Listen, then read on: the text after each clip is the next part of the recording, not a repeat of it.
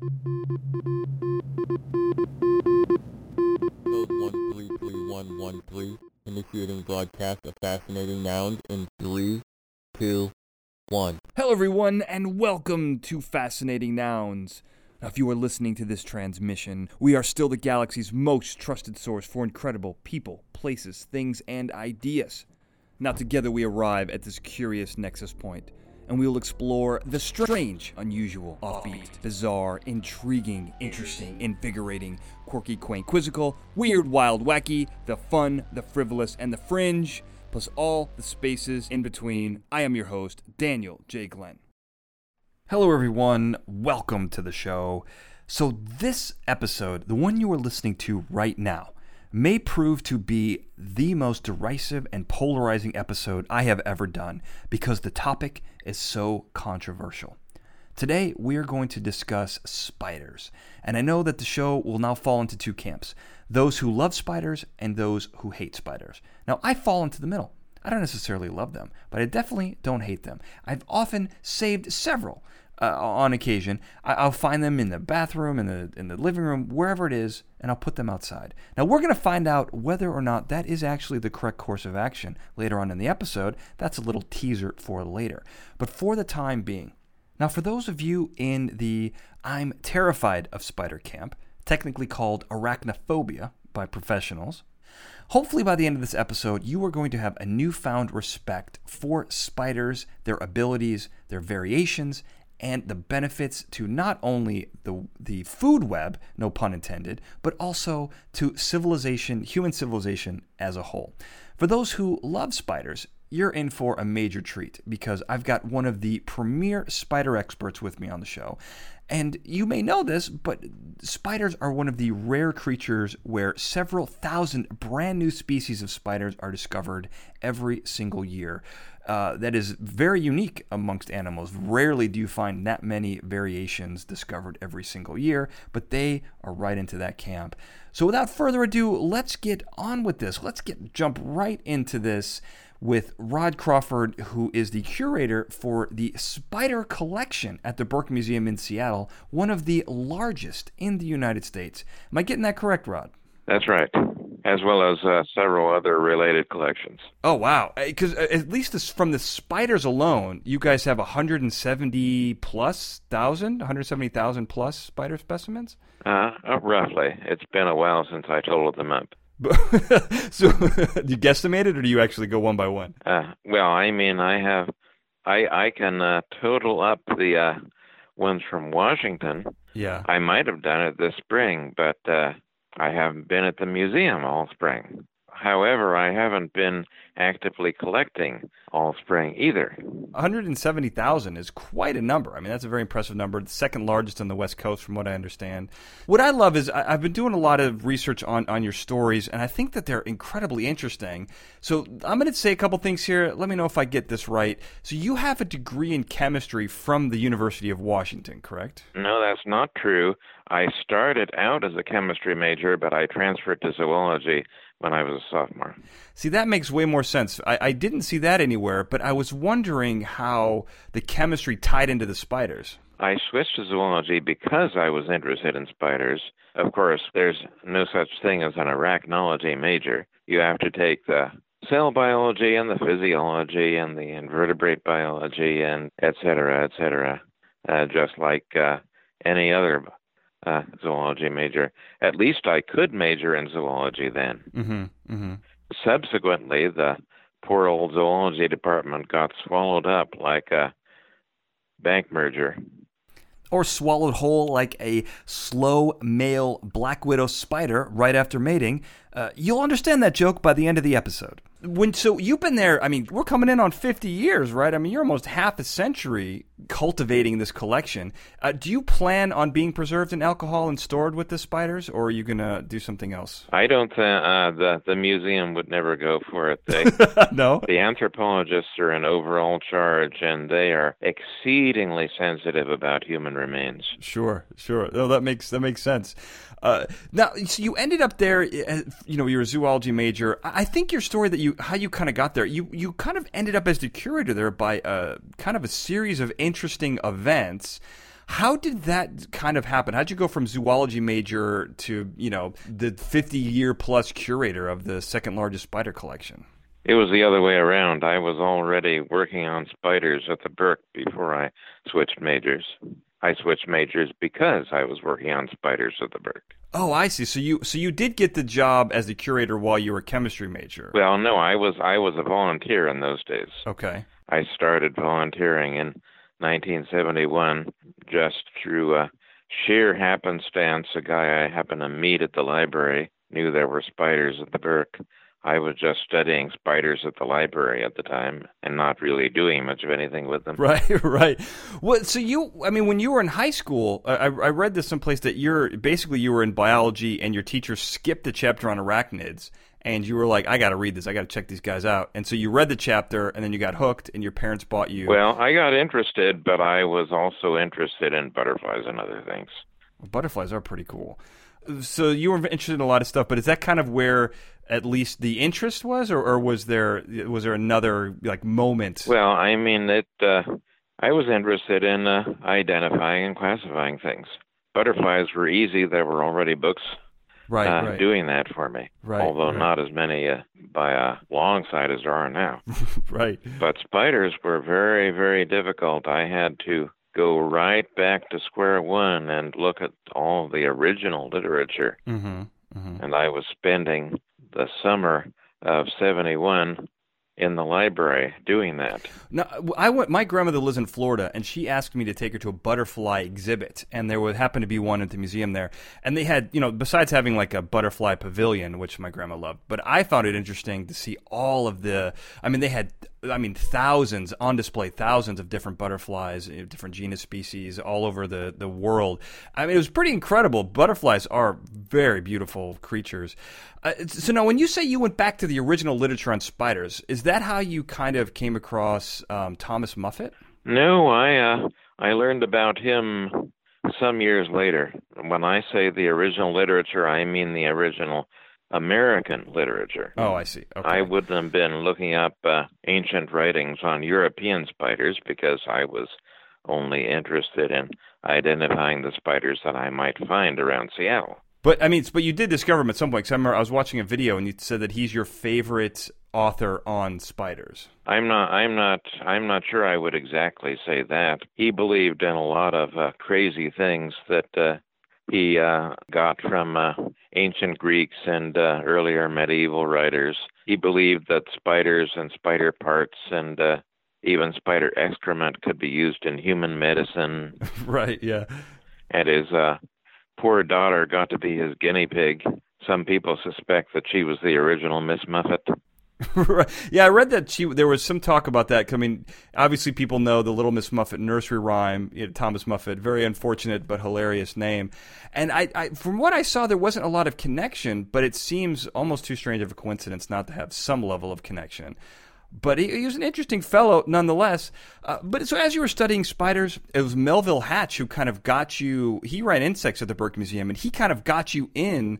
And your connection to Melville Hatch is right. It was because the guy I met at the library referred me to one guy at the Burke Museum, and he in turn referred me to Melville Hatch, and he immediately showed me a desk and showed me the spiders and found me a microscope. Put you right to work. And over the next following few years, I had many illuminating conversations with him. He was quite a guy. Yeah, well, it seems like your connection, it seems like a pretty close connection. He got you into the Burke Museum, but also he was the founder of the Scarabs, which is a bug society, founded in 1937.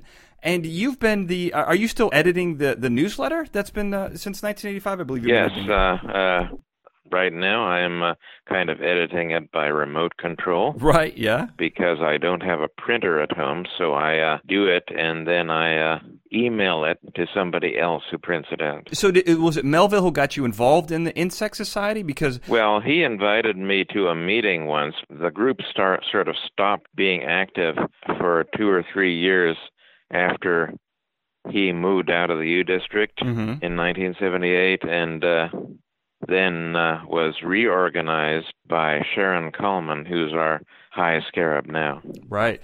I mean, it's it's an amazing group. I mean, it's coming up on, I think it's 83 years this has been going on. It's, so this is, long-running, ongoing, very involved insect society that's got some level of renown. Yeah, I mean, we certainly have a history. We're also kind of unusual in that we're an anarchic society. We have never, ever had a constitution or bylaws or official officers or anything like that. Wow, so you're kind of like run by committee? We're run by whoever agrees to help run. Whoever wants to step up. Well, it's amazing. It's a really cool group. I'm going to put links to all this stuff on the website because I think it's fascinating. So before we jump into spiders, I got to ask you one other question. You are a big horror movie fan. I think you've seen thousands of pre-1960 movies, but not horror movies in particular. I'm a big old movie fan. I don't particularly specialize in horror movies. I'll watch romantic comedies, westerns, you name it. Yeah, all pre-1960? Mostly. I mean, there are a handful of post-60s movies that I like. Well, I have another podcast where I talk about pop culture and technology, and I just did an episode on The Fly and Invasion of the Body Snatchers, which are two of my favorite pre-1960 sci-fi movies. Now, The Fly is kind of a schlocky B-movie, but Body Snatchers, of course, everyone agrees is a great movie. Sure. Well, I mean, there's a spider that takes a very important role in The Fly. No spoiler alerts there, but I think it's a fun movie. Very different than the 1986 remake, for sure. Yeah, and the spider takes an important role in the Incredible Shrinking Man too. And in that movie, they have this reduced in size guy being caught in a web. But the spider, when it comes out, is a tarantula, and tarantulas don't make webs. Right? Yeah, that's true.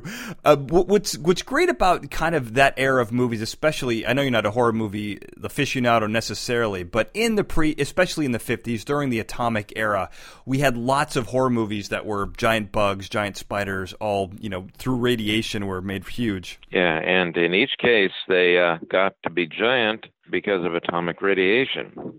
You know what really happens if you expose bugs to enough atomic radiation? They get sterilized and can't reproduce. I thought they would just melt. I guess it depends on how much radiation, but it doesn't quite work the way it did in comic books and horror movies. So you have this gigantic collection you're curating, the spider collection, but I mean you have to add to it, and I imagine you've got another website that kind of recounts your spider hunting trips. So people can look at that. I'll have a link to that on the website. They're pretty interesting stuff. How many new spider species? This is the type of animal that is has lots of undiscovered species out there. How many new species have you personally discovered through your travels? Well, I can't give you an exact number. It's well over 100, probably less than 200. Have you named any after yourself? You're not supposed to name things after yourself. I've had a couple named after me by friends. Right. Well, I know there's a whole decorum, but I mean, there's some level of vanity, right? If you discover a new spider, I know I would do that. Maybe that makes me less of a person, or. I mean, your name is attached to anything you name. After the actual name. But don't you want like a Rodiferous crawfordimus? Like, don't you want that like as a spider species, like maybe a jumping spider or some kind of, I wouldn't use barbarous dog Latin like that. I would make it actually Latinized. Right. Well, that's no fun, right? You got to make it, like Wile E. Coyote cartoons, right? You got to have like, Terribilius hungarius or whatever. I mean, that's the official name of the Roadrunner, I think. If you kind of go back, do you remember your first encounter with a spider? Because I definitely don't remember mine, but I can think of my most memorable moment with a spider. But I wonder if for someone who enjoys spiders, does that hold like that level of impression, being young? Well, I think the earliest spider encounter I remember was when I was probably about 8 or 9. I was doing a little insect zoo at home. Oh, cool. I had included in this was a token spider, which looking back on it, I recognized was probably a common local grass-living wolf spider, but I didn't know what it was then, and I didn't know how to take care of it, and I don't think it lived very long. Right, yeah. But, it's funny because I think a lot of people remember, there's some memory in their childhood, they remember some spider incident. I remember my first memorable moment that I can think of. I was older, I was probably like maybe 6 or 7, but we had a shed in the backyard. And I remember there was this gigantic, we called it a wolf spider. I don't know if it actually was, but it was definitely big and black. And it was at the back of the shed. And anytime we had to go into the shed, I felt like I could always see that spider in there. And I always felt like, kind of a Greek hero kind of encountering, Cerberus or something like that, or Aragog from Harry Potter, just like this giant spider that you had to appease to kind of get by and get the thing out of the shed. But that really stuck with me, and I feel like in my childhood memory, it feels like that spider lived, a decade, but it probably was only like, 2 or 3 years. I don't know how long they live in the wild, but it definitely couldn't be a decade. But I've always been intrigued by spiders. I'm not really afraid of them, but I'm incredibly respectful, and I think that they're just unbelievable architects. I walk through lots of spider webs when I'm walking my dogs at night, which is annoying, but also kind of amazing that they really have these strands of silk that go everywhere. I don't know. I've always been fascinated by spiders. So I've got to ask you. This is probably the most important question, Rod, that I'm going to ask you all afternoon. I grew up a Spider-Man fan, and one of the things I always thought was interesting about Spider-Man is he gets bitten by a radioactive spider, and he gains the spider's powers. But from what I've learned, what I've known growing up, lots of different spiders have all sorts of traits, abilities. So if you could I don't know how familiar you are with Spider-Man, but if you had to guess which spider got irritated and bit him to give him all of his powers, what do you think it would be? Oh, I couldn't even guess because, for one thing, Spider-Man generates silk from his fingertips, whereas if he really had the powers of a real spider, he would generate the silk from his butt.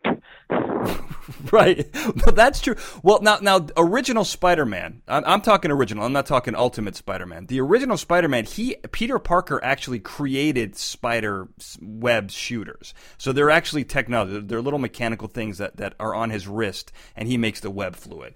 So the spider silk aside, with his abilities, I actually have an example. Let me give you my example, and you tell me how close I am. So the genus Portia is a jumping spider. It can jump it can jump like 50 times its size. It has incredible eyesight. It's one of the few, you mentioned that in one of your talks, you mentioned jumping spiders are kind of the jocks of the spider world, the dumb jocks of the spider world, where they do cool athletic feats but aren't very bright. The Portia is actually an incredibly intelligent spider that can formulate a plan of attack. He takes detours to break visual contact. He attacks others, cannibalizes other spiders. This is kind of interesting. And I would even think with spiders, I think jumping spiders have 2 eyes in front, some around their head. This might even explain Spider-Man's spidey sense, because if he has eyes all around his head, he can see all around him. I've never seen Peter Parker with his head shaved, so I don't actually know the answer to that. But I think this is an incredibly athletic spider, a spider that attacks and wins against things stronger than him, and formulates a plan of attack. What do you think about that?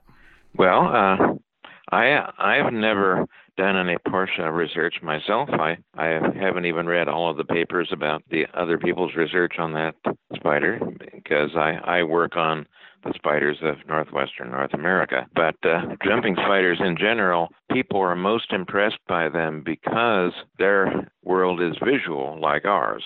So they're easiest to relate to. Yeah, well, and it's funny. So I live in California, and I have routinely on various different walks, I've seen, basically it's this small little black spider with kind of iridescent green and purple on its legs. And I've kind of seen it around. And what's weird about this spider, at least to me, a little unnerving, is that it moves so quickly that it seems to teleport. Not like around, but just like maybe in a circle as it's kind of eyeballing the world around it. And it's so weird because the legs, you can't even see the legs move. They move so quickly. And I'm very curious about the natural world. Sometimes I go in close. I know a spider's not going to come out and, attack me or whatever. So I don't get too fearful of spiders in general or other insects. But then I just learned that that's actually a jumping spider. The spiders with eyes in the front of their head like we have, like 2 little front-facing eyeballs. That's a jumping spider. Is it possible that just spider, while I'm looking at it, could get annoyed and jump into my face, or is that absolute hogwash? Well, if it did jump into your face, it would not be because it was annoyed. It would be because it saw something that it misinterpreted. American jumping spiders, like I said, are kind of small-brained jocks.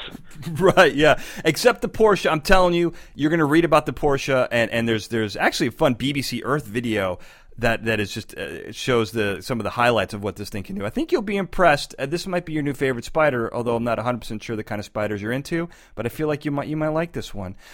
So now you work, kind of besides categorizing spiders and doing the taxonomy and curating this incredible collection, you also have a website through the Burke Museum that kind of dispels the myths of spiders. And this seems to be, I don't know if it's your life's work, but definitely a life mission. Right. It's something that I had the idea for in the fairly early on, when the internet was not even very old. I had been answering phone calls with public spider questions for years and years and years. Everybody had these same wrong assumptions, and I developed a whole long list of those wrong assumptions. And I thought, why don't we put together a website debunking all these? And then it grew from there. The original version, I wrote all the code for the website myself. I have to say, I went through the whole list, and I'm not a zoologist. I'm not a spider expert by any stretch of the imagination, although I do find them fascinating. But I have to say, I was actually a little shocked at some of the stuff that I saw there, because some of the myths seem utterly ridiculous. And so to have to dispel them seemed a little silly. But there were some on there that I think are at least common enough to the person who knows a little bit about spiders that may not know, whether they're true or not. My favorite, and this is one that I've always heard, and it's still, I don't know that this is necessarily a myth so much, but this idea that you're always 3 feet away from a spider. This is a little bit of a misquote. Right. Now, an actual spider specialist accidentally started that. Yeah. And I think he was misquoted, because I think originally it was like a couple of meters, which is like 9 or 10 feet, which is considerable difference between 3 feet. He said probably a few feet away or something like that. Mm-hmm. Then somebody writing a copy about an exhibit changed that to 3 feet, and then somebody misquoted that in a book. Thought it'd be more scientific to call it 1 meter, and right, yeah, same distance. But this is actually pretty close to being true. The only time it's really not are in extreme situations, which you mentioned in your article, which are being on an airplane or being in the middle of a large parking lot. When you're kind of out in nature or even in your home, there's you mentioned one of the myths about house spiders, which we're going to talk about in a second. But this is kind of true. Maybe it's not 3 feet, but if you extended that to, let's say, 8 feet, I think that's almost accurate in like 90% of the time, right? Well, I don't know about that. I'm sitting right now in a 6th floor apartment, and I practically never see spiders in my apartment because it's so far up above ground level, and house spiders prefer to be on the first 2 floors of a building. I guess that makes sense. I mean, I live on the 7th floor, and I rarely see them. Occasionally, but very, very rarely, actually. And, one of the other myths on there that this is something I learned, which should be common knowledge, is this idea of a house spider. This idea that there are spiders out there that actually have kind of adapted to human living. We're sitting on top of their homes. They're not sitting on top of our homes, which people forget. But they've adapted themselves to live inside, and actually being outside is detrimental and possibly, could limit their survival. That's very interesting. Yes, and then I couldn't even begin to guess at how many times I've heard people boast at how nice they are to spiders, because when they find one indoors, they put it back outside. Ha, ha, ha. Well, I mean, it's better than squashing it and killing it, right? I mean, they gotta have a spectrum of nice. I don't know. So you would rather squish it to smash it to death than put it outside? Well, I mean, if you're putting it at a place where it can't possibly survive, you're condemning it to a much slower death. Right. Or you could look at it and say there's a possibility it could survive, and that's better than inevitable death of getting squashed. I think you can make a strong argument either way on this one. One of the things, I think the actual thing that I love about spiders, the thing that really attracted me to spiders, is the spider web itself. It is so incredible and such, I don't want to say freak of nature, but definitely an adaptation, a phenomenal adaptation of nature. It's so powerful that we even have started trying to engineer this into clothes and into all sorts of stuff for human consumption. So you mean spider silk, not the web necessarily itself, because all spiders make silk, but only about half make a web. Right, yes. I think most people listening hopefully will understand that that's the distinction that I meant. But yes, spider silk, anything that, the silk, that this product of the spinnerets, this incredible, it's a protein, and it's got stretchiness and strength. It's 5 times this strength of steel or something like that. I mean, it's incredible to and it's a biological material, which is also pretty phenomenal. Anything that we have that has that level of strength is completely artificial. It's not biological in nature. But this is this thing that attracted me to it. But one of the things that hopefully you can kind of correct me on this, but the sticky part of it, spider silk, from what I understood from reading some of your things, the sticky part of the spider silk is not necessarily inherent to the silk itself. That's deposited by the spider for entrapment, correct? Well, sticky silk is one particular kind of silk. The spiders that make sticky silk, which are in a small minority and are pretty much all web-making spiders, are possessed of at least 5 different varieties of silk glands which make chemically different kinds of silk.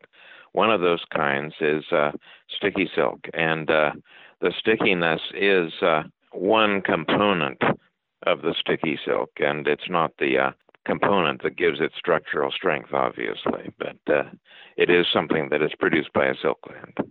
So some silk is produced with the sticky, kind of like, it's produced with the stickiness kind of embedded into the silk itself, and then some it's deposited? Is that kind of how it works? Well, in an orb web, for example, the primary sticky parts come out as a coating on the structural silk, and then the spider plucks the thread to make it coalesce into separate little globules, which apparently works better to entrap prey. Oh, that's great. So he kind of scrapes all the sticky stuff together into little goo, like little goop balls. No, not scrape. Just plucking the thread makes it vibrate into these globules. Oh, okay.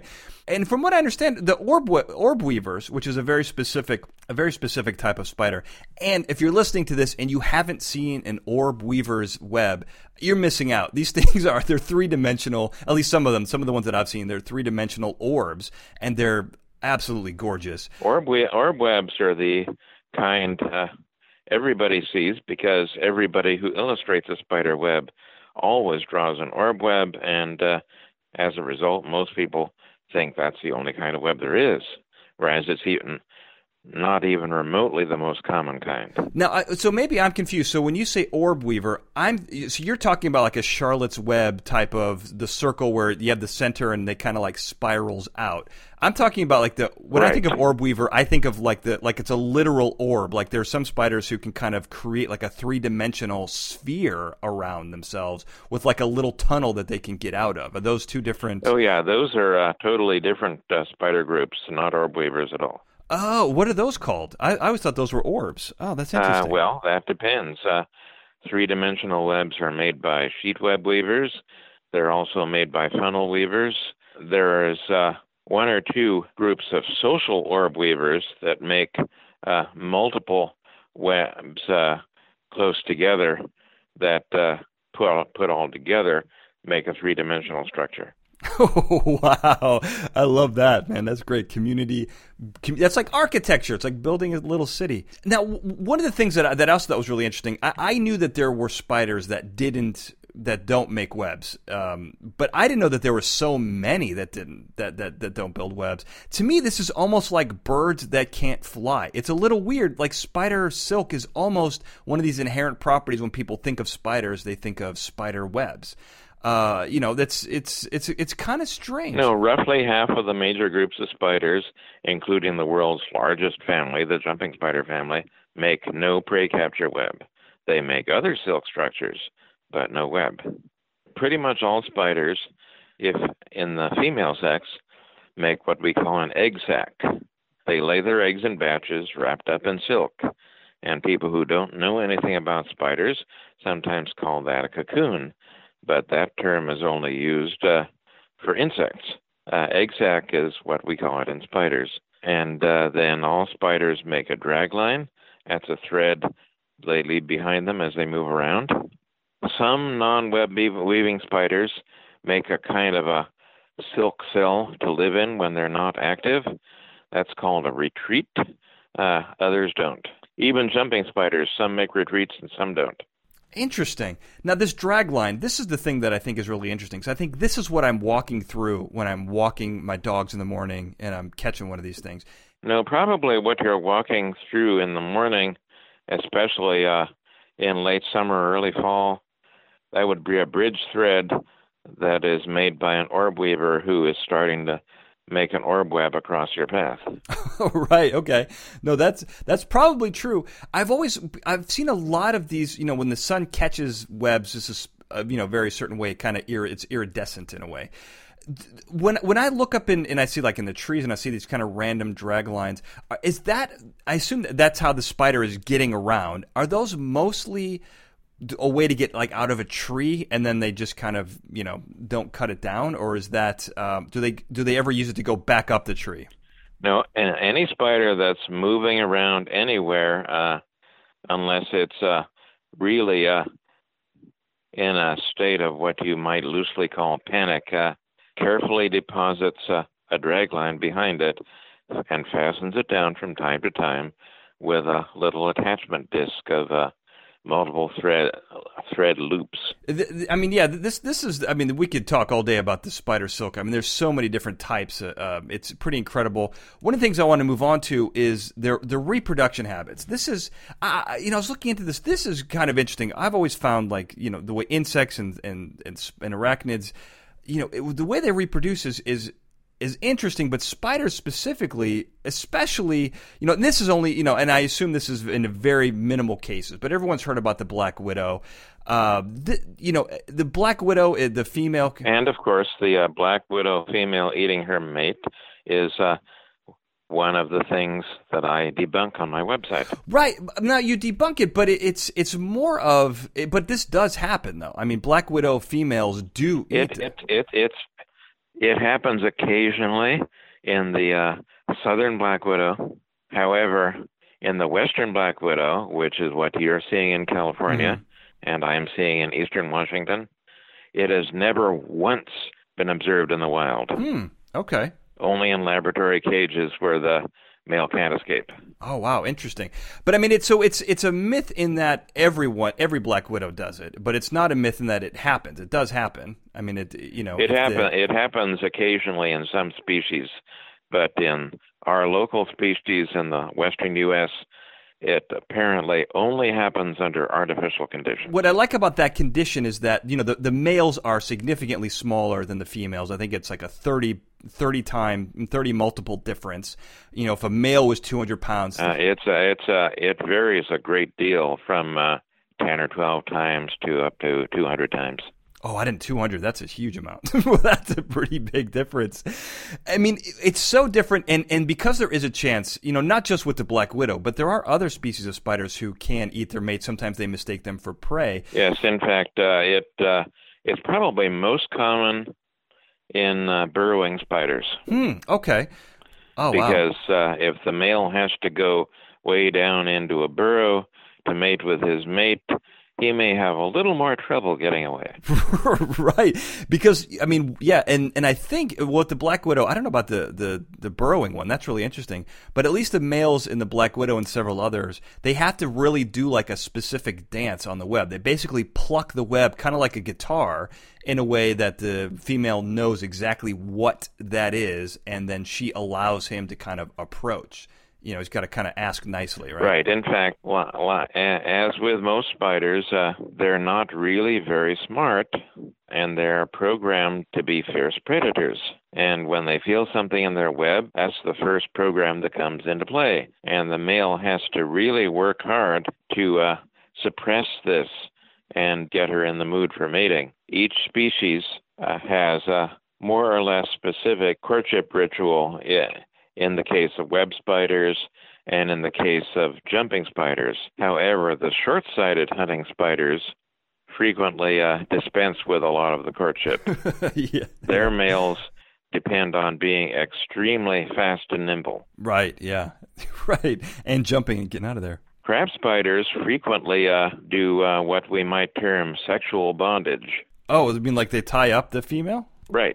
They quickly run around on the female's body, and if you are watching the whole thing under a microscope, as I've done, you can see that what they've done is fasten the female to the ground with a number of loops of thread. Wow. Kind of like in Star Wars when they wrapped around those the big walking AT-ATs on Hoth. They kind of, or hog tying it, basically. They want to make sure that they're getting out of this situation alive. I mean, that's got to be the idea, right? And you want to make sure that the female can't come after you. So you got to, get in and get out. And there's I just read this article about the Pennsylvania grass spider. And there was some interesting studies being done on why they kill the mates first.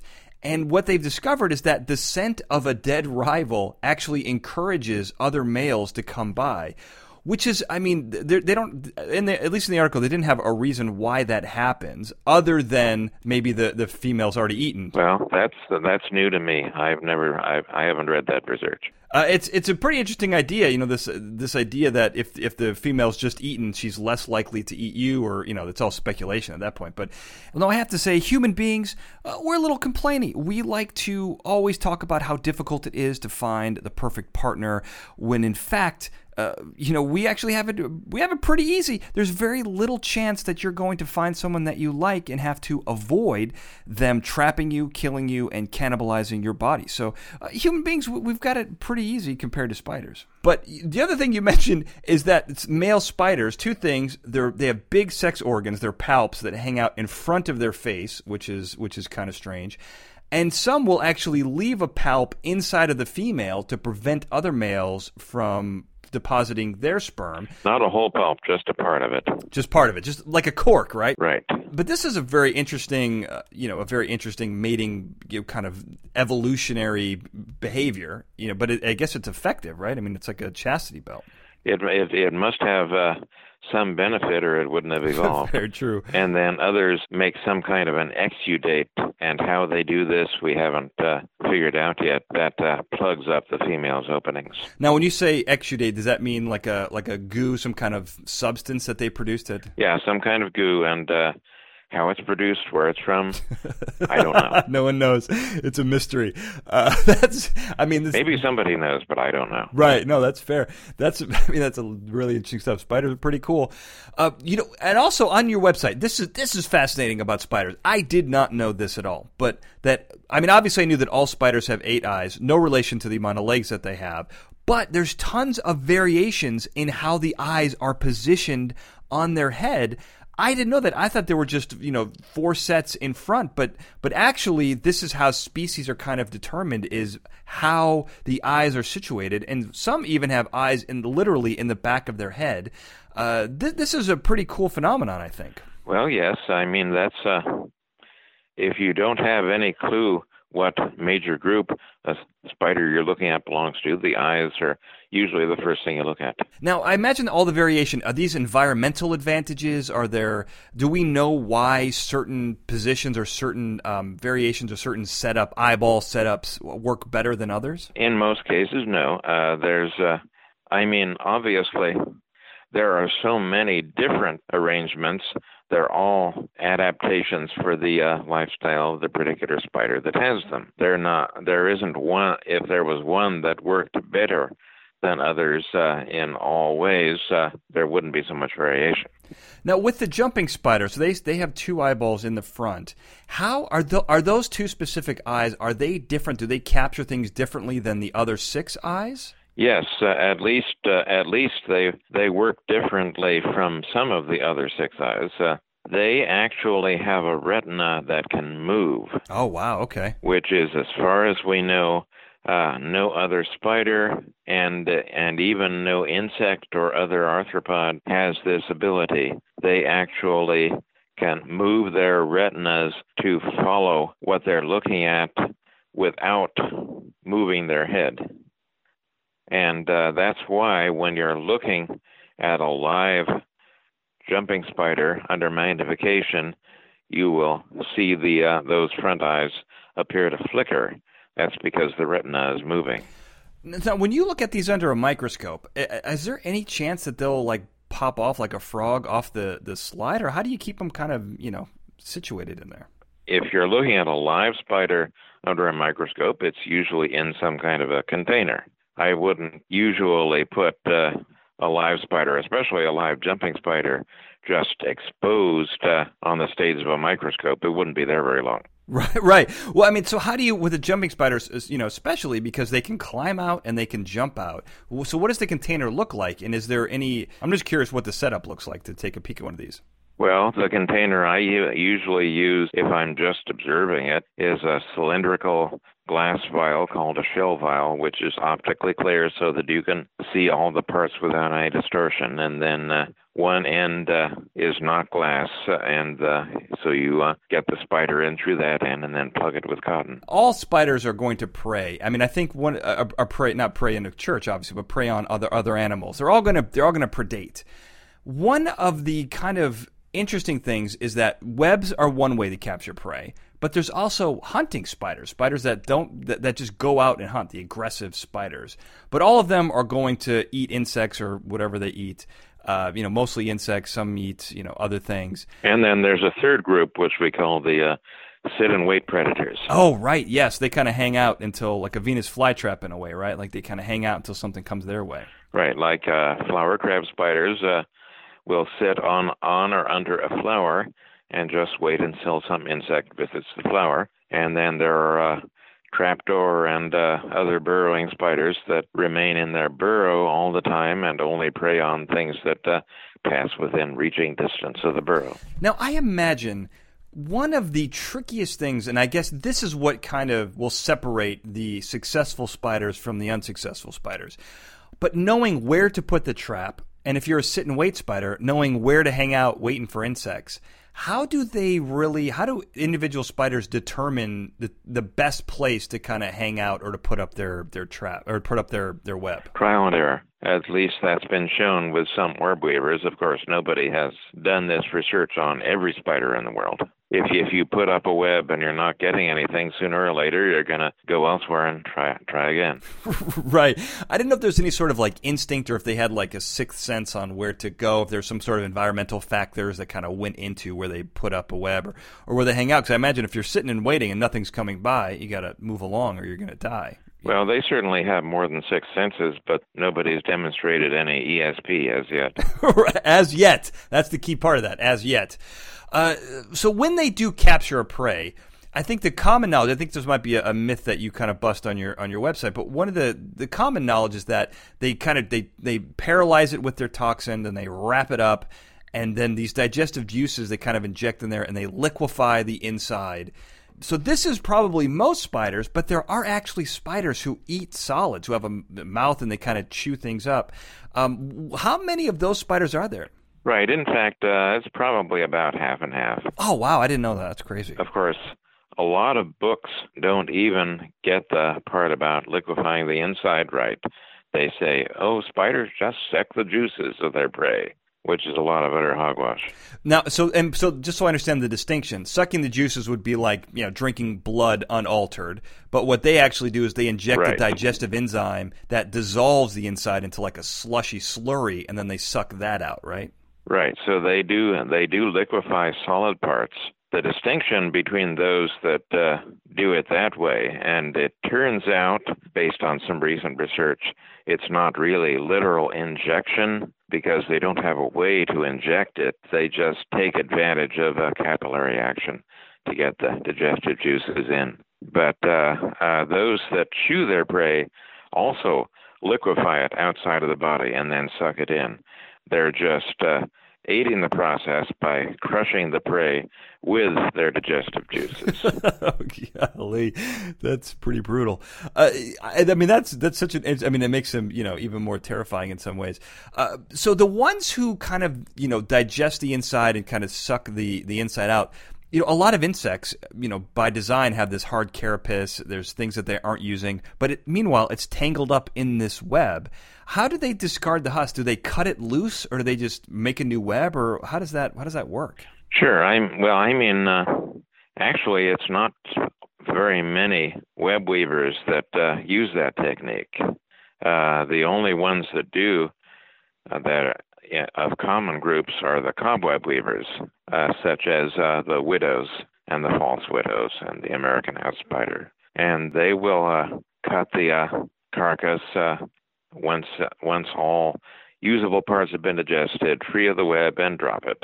And they have under their web typically what we call a midden heap, which several researchers have made use of to study their diets. So what do the other spiders do if they're not cutting it loose? What are they doing? Because it's going to clutter up their web at some point. Well, an orb weaver, for example, takes the entire prey insect, starts crushing it with the jaws, then throws up digestive enzymes on it, crushes it some more, sucks them back in, and goes through many cycles of this until there's nothing left but a little indigestible ball, and that's dropped. Wow, that's crazy. I mean, it's efficient for sure. It's efficient, and you don't have to use any extra web. So one of my favorite spider to talk about, and this is pretty far away, so you may not. I'm sure you've heard of it, but you may not know about it. From a scientific standpoint, but you may surprise me. Who knows? Is the huntsman spider in Australia? This is. Basically it's a house spider in Australia that is gigantic and aggressive and fast. Well, huntsman spiders are not just in Australia. There's one species that's found in the tropics all over the world. Super common in Hawaii, for example. Sure, yeah, and that's true. I mean, the giant huntsman in Laos has the largest leg span of any spider, and they're all over the world. But specifically in Australia, I'm talking about I don't know what the genus or species is of the huntsman spider. I probably should have looked it up.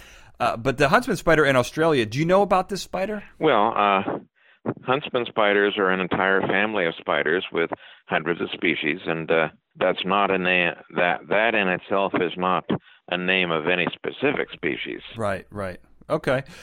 So the one in Australia is one of my favorites to talk about. It's gigantic, but the venom's not very powerful. Like most venom, spider venom doesn't really affect humans.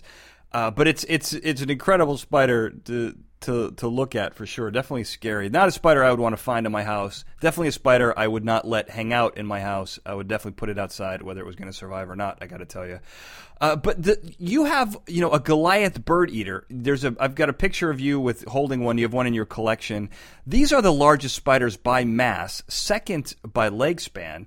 From what I understand, the one you have was actually kind of hitched a ride here in a banana cart from Cuba.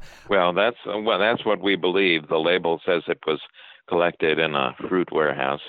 The person who donated it didn't give a great many details. Okay, that's fair.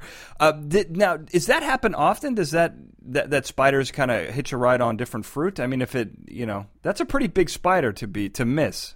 Yeah, I mean, it's pretty common for huntsman spiders and certain other spiders to be found in fruit shipments. It's not uncommon for black widows to turn up in shipments of California grapes, for example. Sure, yeah, I guess that makes sense. I mean, the Goliath bird eater, it doesn't eat birds, but it definitely looks like it could. It's a gigantic spider. Now, as we close up here, I want to talk about some of the more fantastical versions of spiders, if you know about them.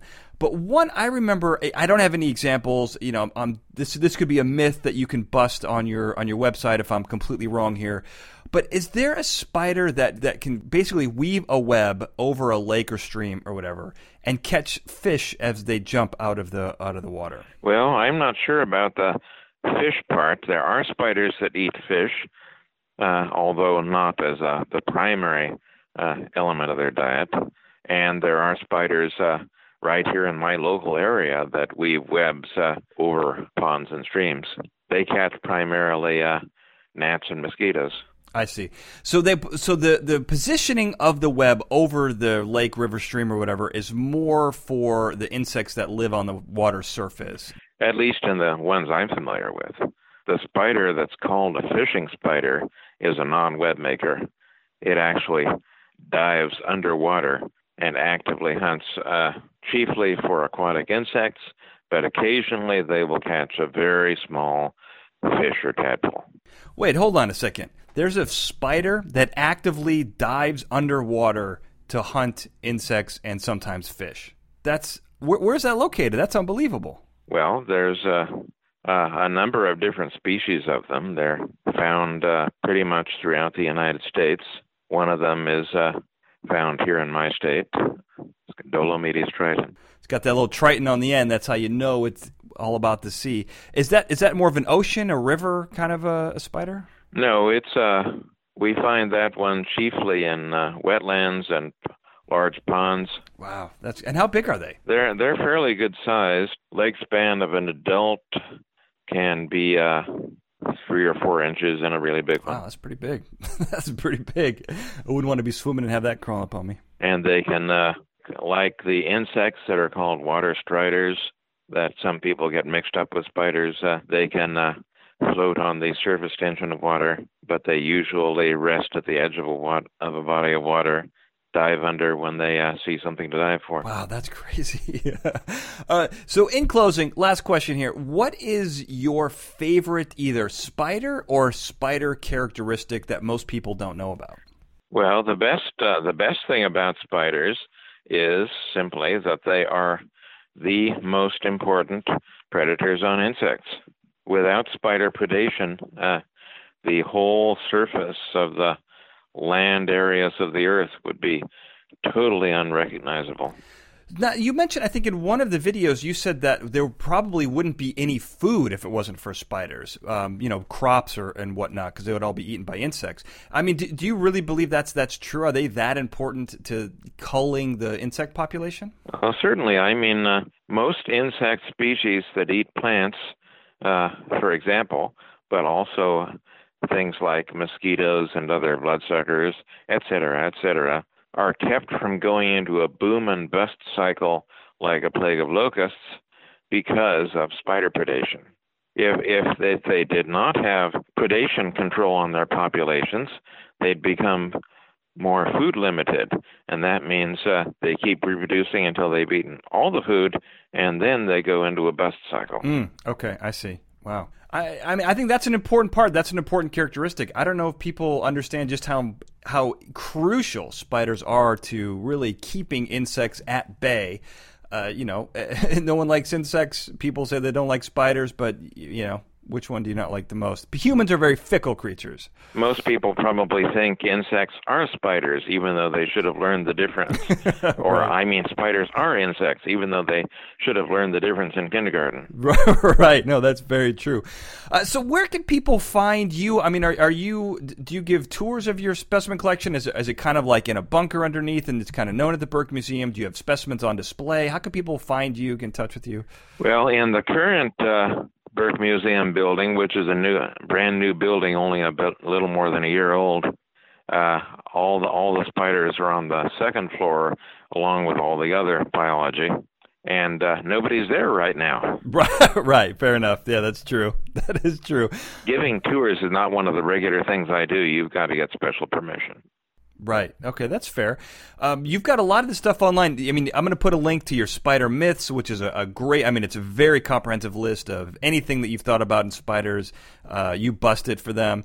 And you've got specimen collecting adventures. I'll put a link to the scarabs and all that kind of fun stuff. But I assume you're not a social media guy? I'm sure you're not online doing social media, I assume? No, I am definitely not a social media guy. Fair enough. And I probably miss out on some myths that way. Definitely. Well, if you think my myth about the catching fish over a lake or pond is worth putting up on your mythology page, let me know. I don't know. That's not impossible. There might be some spider that does that. I don't read every single research paper that comes out. Sure, no, that's fair. There's a lot of them that come out. But it would be an honor if I say something that would end up on your Spider Myth page. I'd love to have it on there. Well, this has been an absolutely incredible conversation. Rod Crawford, thank you so much for being on the show today. And I want to thank everyone for listening. Have a good night. Fascinating Nouns is a Glencoe production and is hosted and produced by me, Daniel J. Glenn. The show producer for this episode was Sarah Brandt. The Fascinating Nouns introduction was produced by Daniel J. Glenn and E.A. Barrientos, with music and sound design written and performed by E.A. Barrientos. If you want to learn more about spiders, if you want to see some videos and some articles, and just check out more about the show, best place to do it is the website for the show, fascinatingnouns.com. That's where you want to be. You can find links to previous episodes, previous guests, more stuff on this episode, and you can even follow the show on social media. If you scroll down to the bottom, you can find links to the show's Twitter, Facebook, Instagram, Pinterest, and YouTube pages, all at the bottom of the Fascinating Nouns webpage. And of course, you can't leave that webpage without first subscribing. You never want to miss an episode. You can find the podcast on Apple Podcasts, Google Play, TuneIn, Stitcher, and Spotify. Make sure you subscribe so that you will get a new episode every 2 weeks. And if you like this show, you're going to like everything that I do. Go to danieljglenn.com to find out more. Thank you for listening. End of transmission.